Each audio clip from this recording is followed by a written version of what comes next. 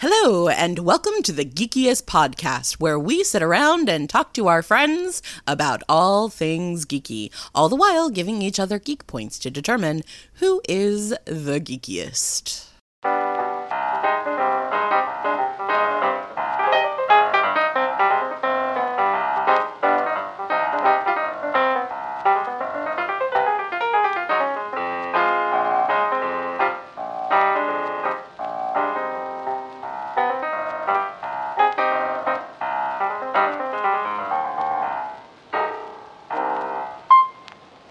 Welcome to the Geekiest. My name's Joseph. My pronouns are he, him.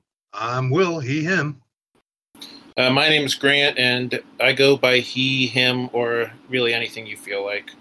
Welcome back, Grant. For those who have a bit of a memory for the show, you will recognize that we spoke with Grant a few months back about his Kickstarter for Beowulf issue number 2.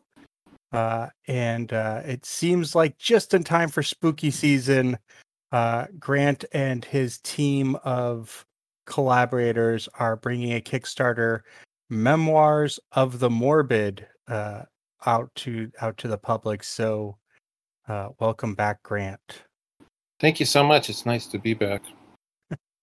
So, just from the name, gonna wager that this book is a bit different than, say, Beowulf.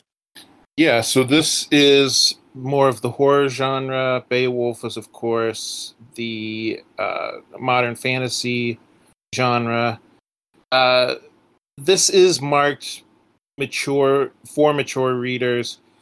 Honestly, it's really not that violent. There were just a few of the writers wanted to use some 4-letter words. So, and rather than argue with them about that, I just put the for mature readers thing on. It's the PG-13 versus R-rated debate over there. Yeah, I would say it's more like a hard PG-13 than, or maybe a light R rating than a hard R rating. Cool.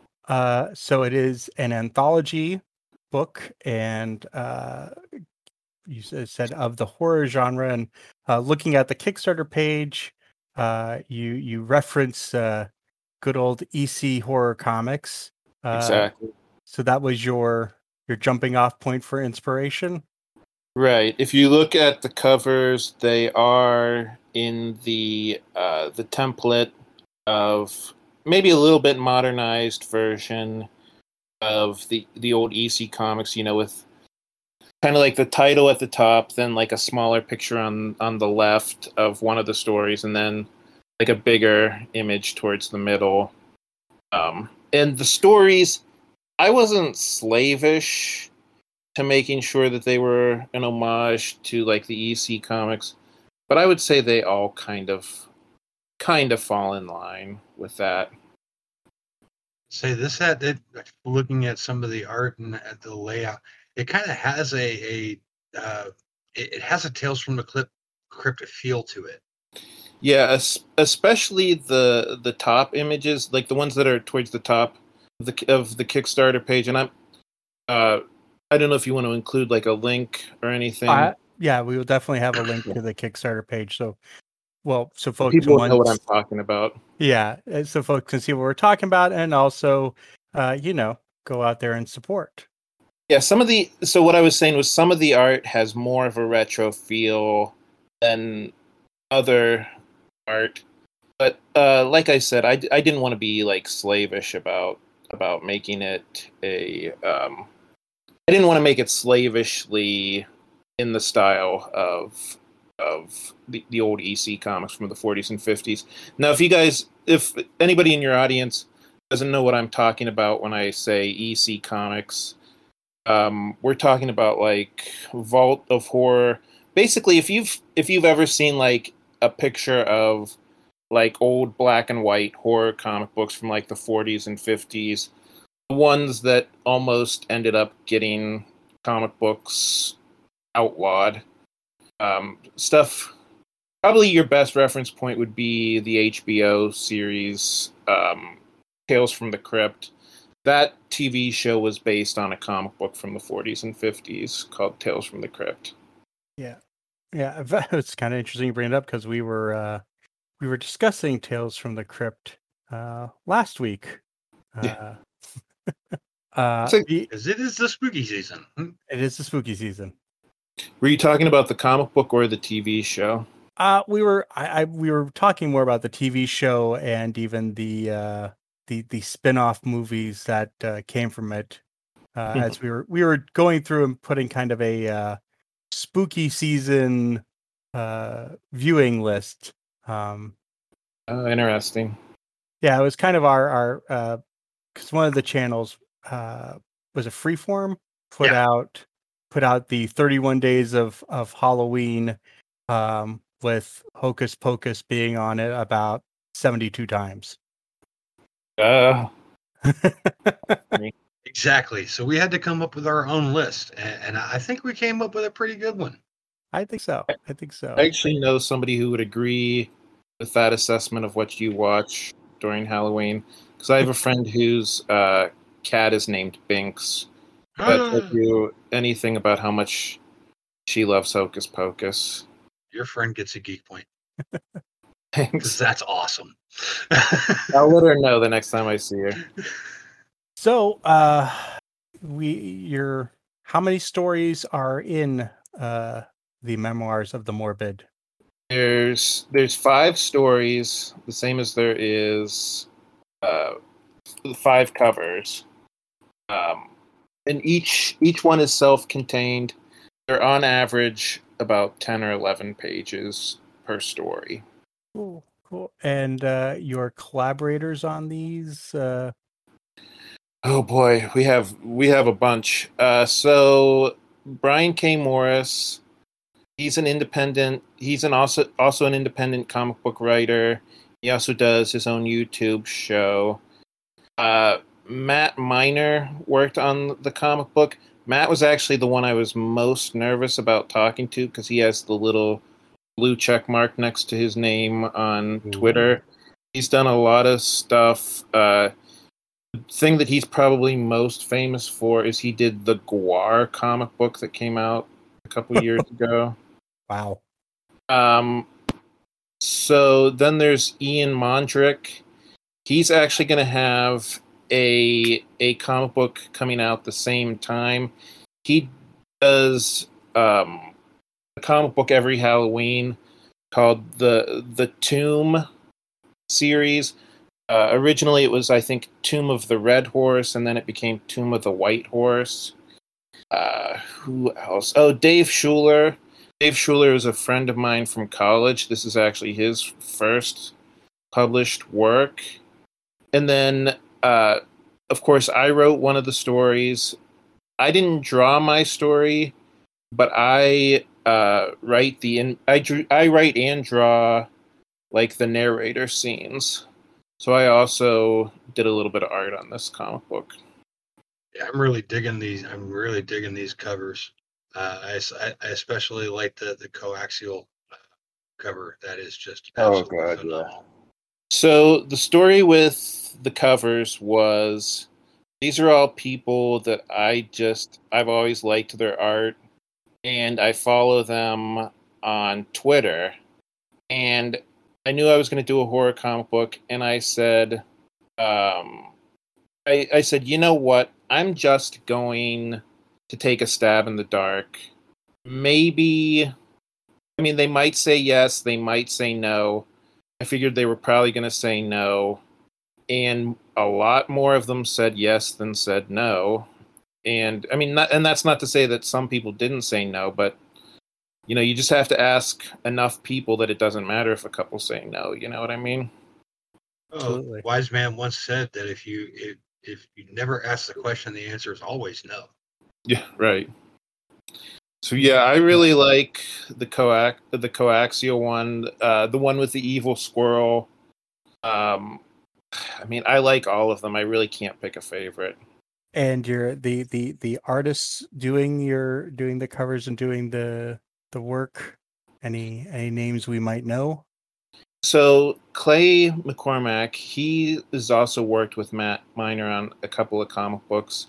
He's working on a comic book right now for Waxworks called Poser. And that's how he kind of got involved in the comic book. Mark Olivant, he's done a million stuff. He worked for Vertigo before that went away, and he's also done a few projects for Dark Horse. The guy who did the Trenchcoat Killer cover, Simon, and I'm going to butcher his name, Simon Guglielmini. He's done a lot of projects for Image, and he actually adapted some stories that John Carpenter had, and Cool. turned into comic book form. Yeah, so these are not necessarily amateur guys. These are guys who have like relatively nice resumes. That's really cool. Yeah, that coaxial cover is pretty disturbing. Badass, isn't it? I gotta say though, I like the trench coat killer cover with the kid with the young man holding a comic that is the comic, and in Right. I mean, just like that folding in on itself idea. That's So that one was based on the story that I wrote. What the idea behind that is, it's about a kid who's reading a comic book, and all of a sudden the comic book starts to come to life. Like stuff that's happening in, like, he starts to notice like pieces of dialogue in the comic book. His mom says almost the exact same words to him. And obviously he's very creeped out by it, especially when, people start getting murdered in the comic book, and he clearly starts losing some sleep. And I won't give away the ending of the story. You have to back on Twitter if you want to find out. Is he going crazy, or is stuff in the comic book actually coming to life?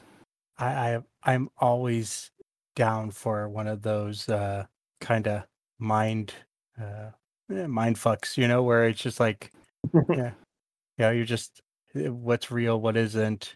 It reminds me of a screenwriting class I took in college where the professor read to us one of his screenplays that he had submitted, and it was kind of one of these where you're looking through he was like the back when you used to have to get pictures developed, and he the main character slipping through the pictures, and all of a sudden there's like this guy walking up behind him, and turns around, and there's the creepy guy from it. It was always enjoyed that sort of playing with reality. So that's right up my alley there. You might like this story then. So last time you were here, we were talking about Beowulf. How did that end up going? So issue 2 got funded, and I'm also kind of simultaneously working on issue 3.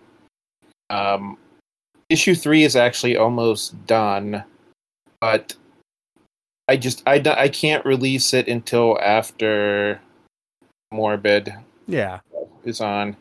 And even then I don't know, I'm debating on whether or not I want to release it at Christmas time, just because everybody's always so busy that time of year. Yeah, I may wait until after Christmas. Yeah. Very, very glad to hear that it backed. I think when we talked, it was, I don't know if I think you're close, but we weren't. I think you had fully gotten there. So glad to hear it backed. Yeah, I think you're right. I think it was really right on the borderline. Yep. And as usual, it looks like with you, everything is done and ready to go. Because I noticed at the bottom, the idea is if this funds, pretty quick turnaround on the printing. Exactly. Okay. Yeah, that's a big thing for me. I know different people feel differently about that.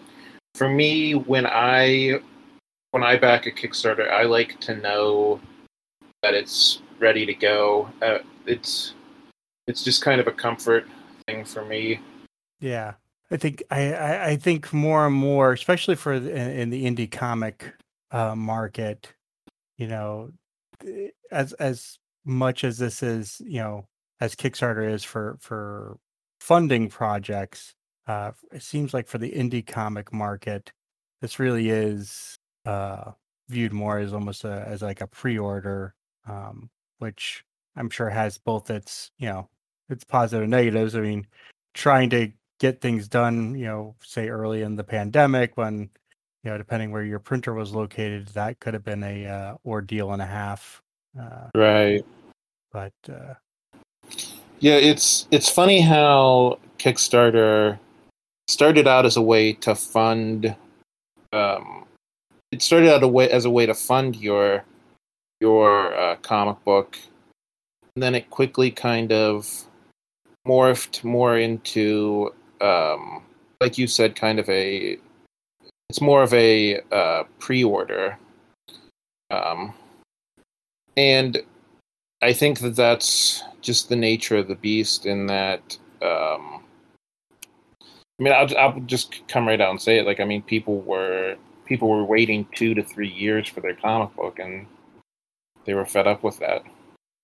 I know I have, and I probably mentioned it before on the show, but I had a friend who backed a board game, and it took, I think he said at the end, it took about 5 years to finally get the board game in question, and his experience, not great communication, and then when it arrived, he was not really impressed with the material quality of it. So I know those sorts of things would make, early on, and early on with Kickstarter kind of made some folks a little gun shy about backing things. Right. And, yeah. And it's funny. It's one of those things where it's like after 5 years, he probably forgot that he ever backed this Kickstarter. Oh yeah. Yeah, it was he actually for a bit it was more of it would just frustrate him all the time that he was, he had this out there and he was waiting for it, because I'm trying to remember what the game was, but it was one of these where it was a game that would really appealed to his like his style of gaming and Right. like his interests, and he was just unhappy about about the whole situation. And when it came, like I said, the quality wasn't what he expected. So it was like right up his alley, and he was. mm-hmm. Yeah, I can imagine that being frustrating. Yep. But I'm, we've had a pretty good number of indie comic creators on, and it seems like you all are really good at having everything ready to go to the printers as soon as the project funds, and that can happen. And I know every time we talk to a creator, it's always, I'm tipping my hat to that, because got to get the comic book into someone's hands as quick as possible, because you know I think for sometimes with comics and material like that, it's the longer you wait, the less, kind of, I guess, like less sizzle on the steak. You're Yeah, I mean, when you're doing a Kickstarter, you're asking your audience at least to wait at least 2 weeks, because it takes 2 weeks for you to get your funding, and then however long it takes to get it printed, which could be another 2 or 3 weeks. So you're asking your audience to wait at least a month, and then as opposed to if they buy it in a comic book shop where they get it immediately. So I mean, one thing I always say is, I mean, people who are willing to take a chance on stuff they found on Kickstarter are definitely cool in my book. Oh yeah, it's one of the things I do, and I'll pull back a little curtain on the show. but I do from time to time go onto Kickstarter, look at projects that are going to be coming out or projects that have just launched, and reach out to those creators. And because especially things that catch my eye, stuff indie comics, indie game design stuff, just I want to get I want to get these things out in front of people so that we can support everyone making making things that aren't having to rely on a big company to say, yeah, we want to give your idea a chance. I mean, that's the beauty of Kickstarter. I mean, Kickstarter has given creators a way to make comic books and get them seen by people. You don't have to be, Jerry Siegel and Joe Shuster, living in a one-bedroom apartment while your publishers are getting rich off your creation. I mean, that's the beauty of Kickstarter. Absolutely. It's nice to recognize the creators of these things. And it's also nice to see, from my standpoint, creators having more control over, what they're doing. Because I think that's one of the other problems is you might create a character, for one of the big companies, and like we're seeing now, there's that lawsuit that Marvel and families of creators and some of the creators are having now, where the who owns this character, has the time expired, was it work for hire, and have people been properly properly compensated for the work they did, and that's always one of those questions. It's like, if you're Steve Ditko's family or Stan Lee's family, how do you how do you accurately compensate for Spider-Man when the amount of money that the Spider-Man properties have brought in is, in the billions? Yeah, I mean, I think like the granddaughter of Bill Finger, I think they gave her $50,000 for Batman v Superman. At least that's I shouldn't say that because I don't know that that's known for a fact. But that was the speculation, that they gave her $50,000 on a movie that made $600 million. And her grandfather created one of the two main characters of that movie. And I mean, I think the amount of $50,000 it's almost like the perfect number, where it's just like, it's big enough to sound like a lot to a single mother, and it's small enough that it's not actually gonna affect DC Comics bottom line at all. Yeah. I think a previous guest of ours, he had been doing some of this is a couple years back now, doing some of the cons and stuff, and got to know, I think her name is Athena, and yeah, I forget who, like she was there, and I think maybe the attorney that she was working with to get those rights and recognitions. And yeah, it is. And I mean, and you mentioned Siegel and Schuster, and there's a the story out there is of was it Denny O'Neil? No, Neil Adams. Neil Adams is was key in getting them some sort of compensation when they were when Warner Brothers and DC was making the first Superman movie. And I know Neil Adams covered it on Kevin Smith's podcast, which is now Fat Man Beyond. I think at the time it was Fat Man on Batman, but he changed it up. But they did a 2 or 3 part interview, and Neil Adams was like, how are these folks who created arguably one of the best known characters and history, as you said, living in a studio apartment or a 1 bedroom apartment, I think one of them was like working as a janitor or something at the time, and it was just It, like, it's an even worse story than that.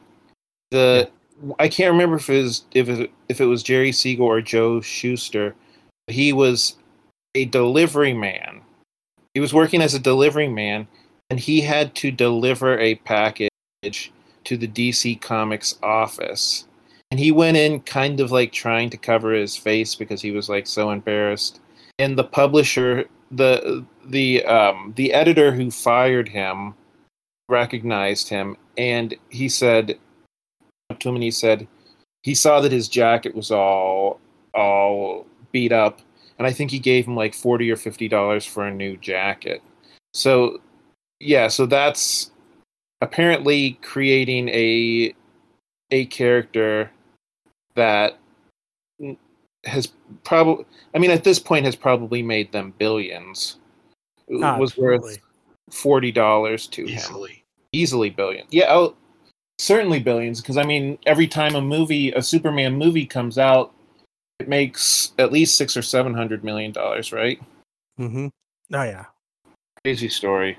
But then, I mean, just this original 1978 Superman movie, domestic box office was $134 million. Right, and adjusted for inflation, that's probably close to $1 billion. But the weird part of that story is that Steve Ditko actually had, while he was still alive, there were lawyers who actually went to Steve Ditko and asked him and said, we'll help you sue Marvel. And he wanted nothing to do with it. He had some weird moral objection to royalties, or I don't know. I don't understand it. He's a follower of Ayn Rand, the woman who wrote Atlas Shrugged. So I don't 100% understand her philosophy in life, but for whatever reason, he had a moral objection to royalties. Interesting. He was a very, very strange man. Yeah, I know he was definitely very hard to get interviews out of. So yeah, it's one of these things though where you're just like, they've made enough money off of all of these folks' work, their creations, spreading out a little, and like you said, 50,000 to you or me, or most folks, that's a nice little chunk that pay down the mortgage or knock out student loans or whatever. But for a Time Warner or Warner Entertainment or whatever they're called these days, as a division of AT&T, that's a drop in the bucket. They probably lose more in office supply theft in a year than pay that. But and that's what the Ditko family is hoping for. I mean, I don't think that they actually think that they're going to get the rights to Spider-Man back. They think that maybe what they're really hoping for is they're hoping that the publicity around this will be bad enough that Marvel will just give them like $60,000 or $70,000 just to get them to go away, basically. Yeah, it's what gets me is Marvel then turns around and sues the estates after the initial lawsuits are filed, because the original claim is for copyright transfer termination. So I guess Marvel had to file suit to claim that the termination notices are improper, and they're working under the position that all of these things are created as work for hire, and so the copyrights are theirs to begin with. And even if that's whether or not I'm not a copyright attorney, I did take copyright law class in college, but you know, even if they are correct, doesn't look good to me. That you're suing, you're countersuing, you know, Stan Lee's brother and the Ditko estate, and a couple other creators. I don't know, This just billion-dollar industry hmm is suing like people like I said. I don't know if she still is, but I remember at the time Bill Finger's granddaughter was a waitress, and like I said, she is a single mom. So yeah, that looks really great for a billion-dollar corporation to be suing a single mom who's a waitress. yeah, absolutely.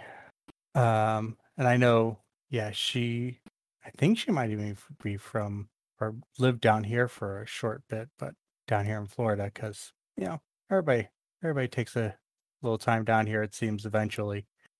Well, But yeah, the interesting thing is that I only live about an hour away from where Steve Ditko was born, and I'm surprised that when I talk to people from he's from Johnstown, Pennsylvania, and I'm from Pittsburgh, Pennsylvania, which is about an hour away from Johnstown, PA.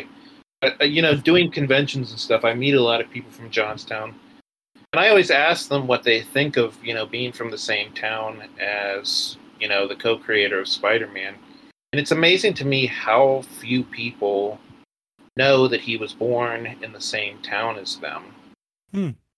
I mean, I've even talked to a few people who said that Spider-Man was their favorite superhero, and they didn't even know that they were born in the same town as the co-creator of Spider-Man. that is definitely kind of interesting. It's like I think Cleveland. Although I know one of the Schuster and Siegel was from, I think actually both of them are from Canada, but they, don't want to get this wrong. No, well, Jerry Siegel was from Cleveland, and I know they've done a big, a big honoring of him and stuff in the past.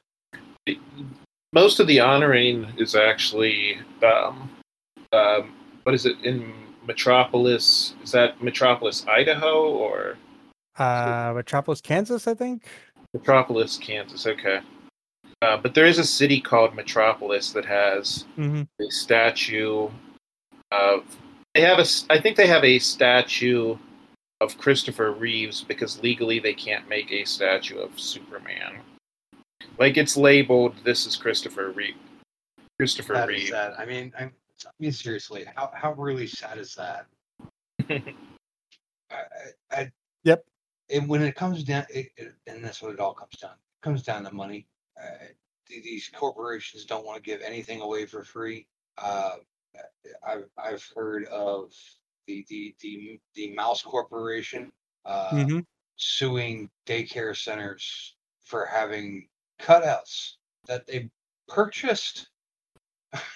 That they Mm-hmm. Let me say this again: cutouts that they purchased on the side of a building for Christmas. Oh, there was near where I went to high school. There was a daycare that had Disney characters on the painted on the outside of it, and the House of Mouse took them to court.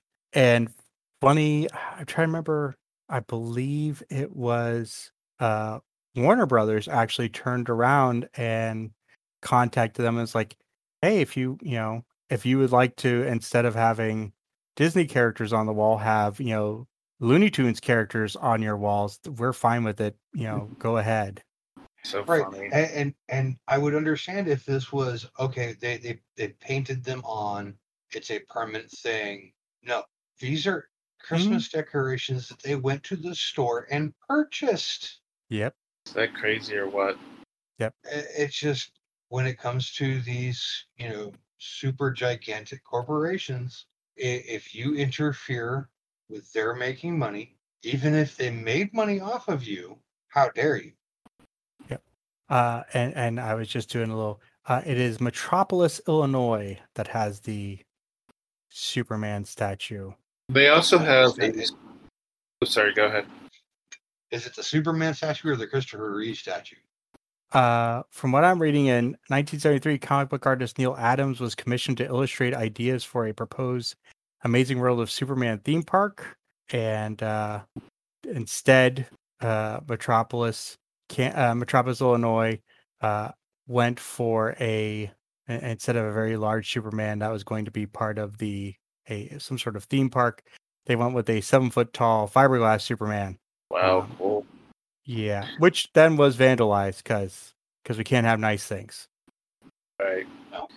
And they also have a Superman's birthday celebration every year, and it's always been a goal of mine to see that, like, at some point before I die. It's on your bucket list, is it? It's on my bucket list. I know we covered not too long ago. I think it was can't remember now where in Indiana, but they erected a Captain Janeway statue there. You know, as like the future, like there's one in Iowa for Captain Kirk. There's one in Indiana for Captain Janeway. Nice. I mean, that's interesting. I don't know. There's part of me that kind of thinks, maybe they should be honoring, real people as opposed to honoring fictional people. But I don't know. I mean, you're not wrong.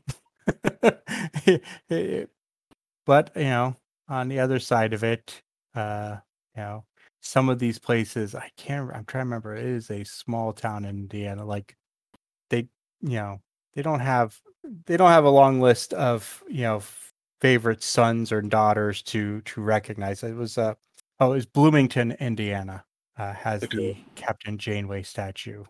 No, come on. Bloomington's got a lot going for it. Henry Blake from MASH was from Bloomington, Indiana.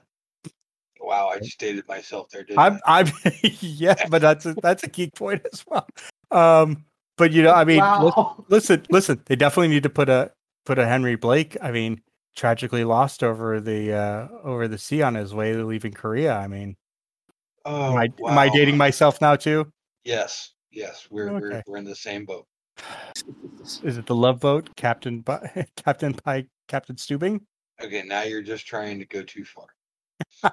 I remember there was some stand-up comedian who did a bit about they put a statue of Rocky in Philadelphia, like on the steps of that museum. Mm-hmm. Remember in the first Rocky where he runs up the steps and then he raises his hands in the air.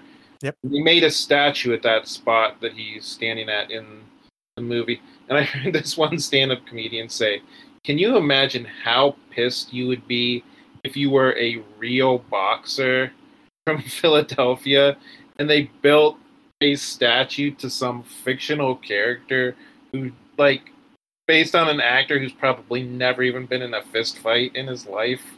It definitely would be a little bit of a slap in the face. Yeah, I think. 'Cause I remember when they put that up, and it would definitely be a little bit of shock, especially because I believe Philadelphia does have a pretty good history of professional boxers. Right. Yeah, but I believe that's the steps to the Philadelphia Museum of Art. Is it that or maybe their library? I think I want to say it's the Museum of Art. But yeah, also interesting enough, I'm pretty sure that the character of Rocky never stepped foot inside a Museum of Art. Just saying. Well, and it's also to have, like, it's funny to have the tackiest thing imaginable, like right outside of a museum of art. We got this really awesome bronze statue of a fictitious boxer who, ran up these steps in a movie. Right. Or it could be just a crystal pyramid that's outside of a museum in France that nobody can stand. Right. Wow. See, I'm cultured. I know what that reference is. That you're talking about the Louvre, right? I am. Ooh, look at that. Comic book guy got brains. I like it. Wow. Wait a minute. You thought that was going to go over my head, didn't you? No, I do not make those assumptions anymore. Okay. I used to, and then I got schooled, and I no. Fair enough. Now wait a minute, isn't though that crystal pyramid though the absolute best way to break into the Louvre to steal, the Mona Lisa or some sort of painting so that you can uncover the conspiracy of some sort of secret sect of Catholic priests? Right. I would love to try and watch you break into that thing because Oh my God, yeah, I no, give that you like 5 minutes, maybe Yeah. 5 minutes. Yeah, yeah. I was listening to a podcast the other day, and they were talking about back previously before the Mona Lisa was recognized for the brilliant piece of art she is recognized as now. Like it got stolen, and then like the guy who stole it like returned it because they're like, it had no value. Wow. It's crazy. Yeah. Well, it's like that, and I remember I remember can't remember where I remember hearing it, but the Last Supper, I think it was either World War One or World War Two, was hidden for several years in like a barn. Oh. Because they were just worried about people stealing it? Yeah. Well, something that I learned not too long ago that's kind of depressing to me is that there are like literally thousands of Picasso paintings that are just like in warehouses. Because if they sold all of the paintings that are out there, it would flood the market and kind of ruin the it would ruin the appeal and cause like the prices to plummet. So I guess like the Picasso family is selling like 2 or 3 of these paintings like every year. And I guess the reason why I find it depressing is that it's depressing to think that, these beautiful paintings are in a warehouse somewhere, not being enjoyed by anybody. That is weird. I know 10, 15 years ago, the Bass Museum of Art down here on Miami Beach, they had an exhibition of Picasso's sketches, like from his sketchbook. Right. And one of the big, like the main featured sketches were the Don Quixote sketches, like him working out. Right. Yeah, which was, I mean, that was like the big, but there were some others in there, but it was like, I remember like walking through with the person I was dating at the time, and I was just like even his sketches look better than anything I could ever, like his doodling is more impressive than anything I could do if I sat down and really tried. So, It's weird that there are certain things that come up that mess around with your distortion of time. mhm. You think of Picasso and you go, "Wow, a great painter." He was alive in 1973. Wow, I didn't know you lived that long. That is, wow, that doesn't 1973, he passed away at the age of 91. that I- that does mess It with. messes with it messes with your facet of time. Yeah.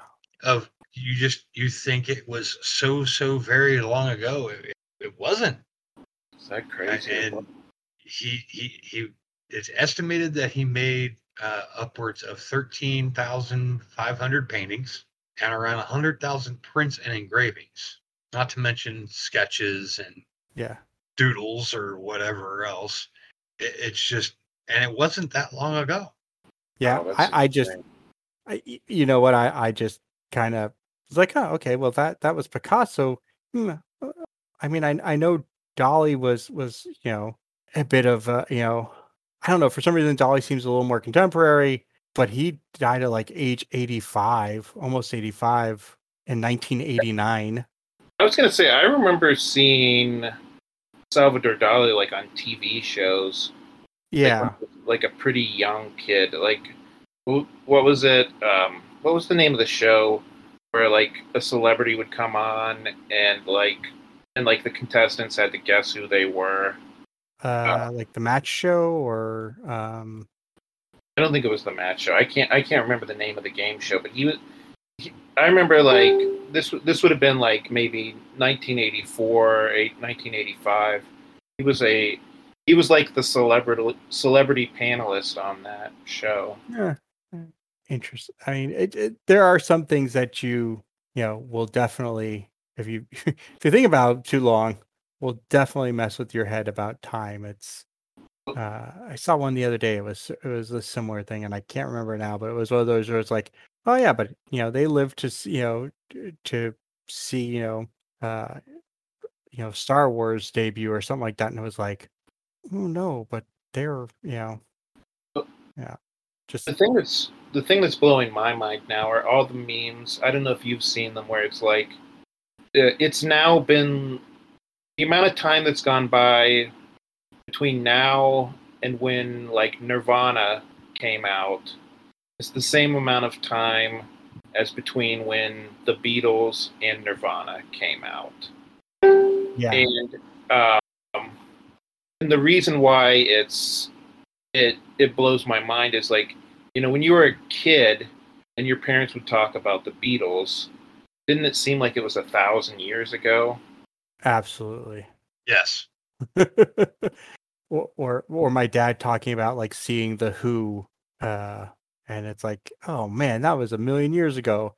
And I feel about that same way when it's like, well, 1991, I saw Slayer, Megadeth, and Anthrax perform the Clash of the Titans tour, with Alice in Chains opening, and it's like that was 30 years ago.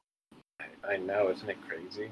Which would be it'd actually be longer than like my parents talking about seeing in 1991 talking about seeing the Beatles on Ed Sullivan by a couple years. But yeah, no, it totally messes you up.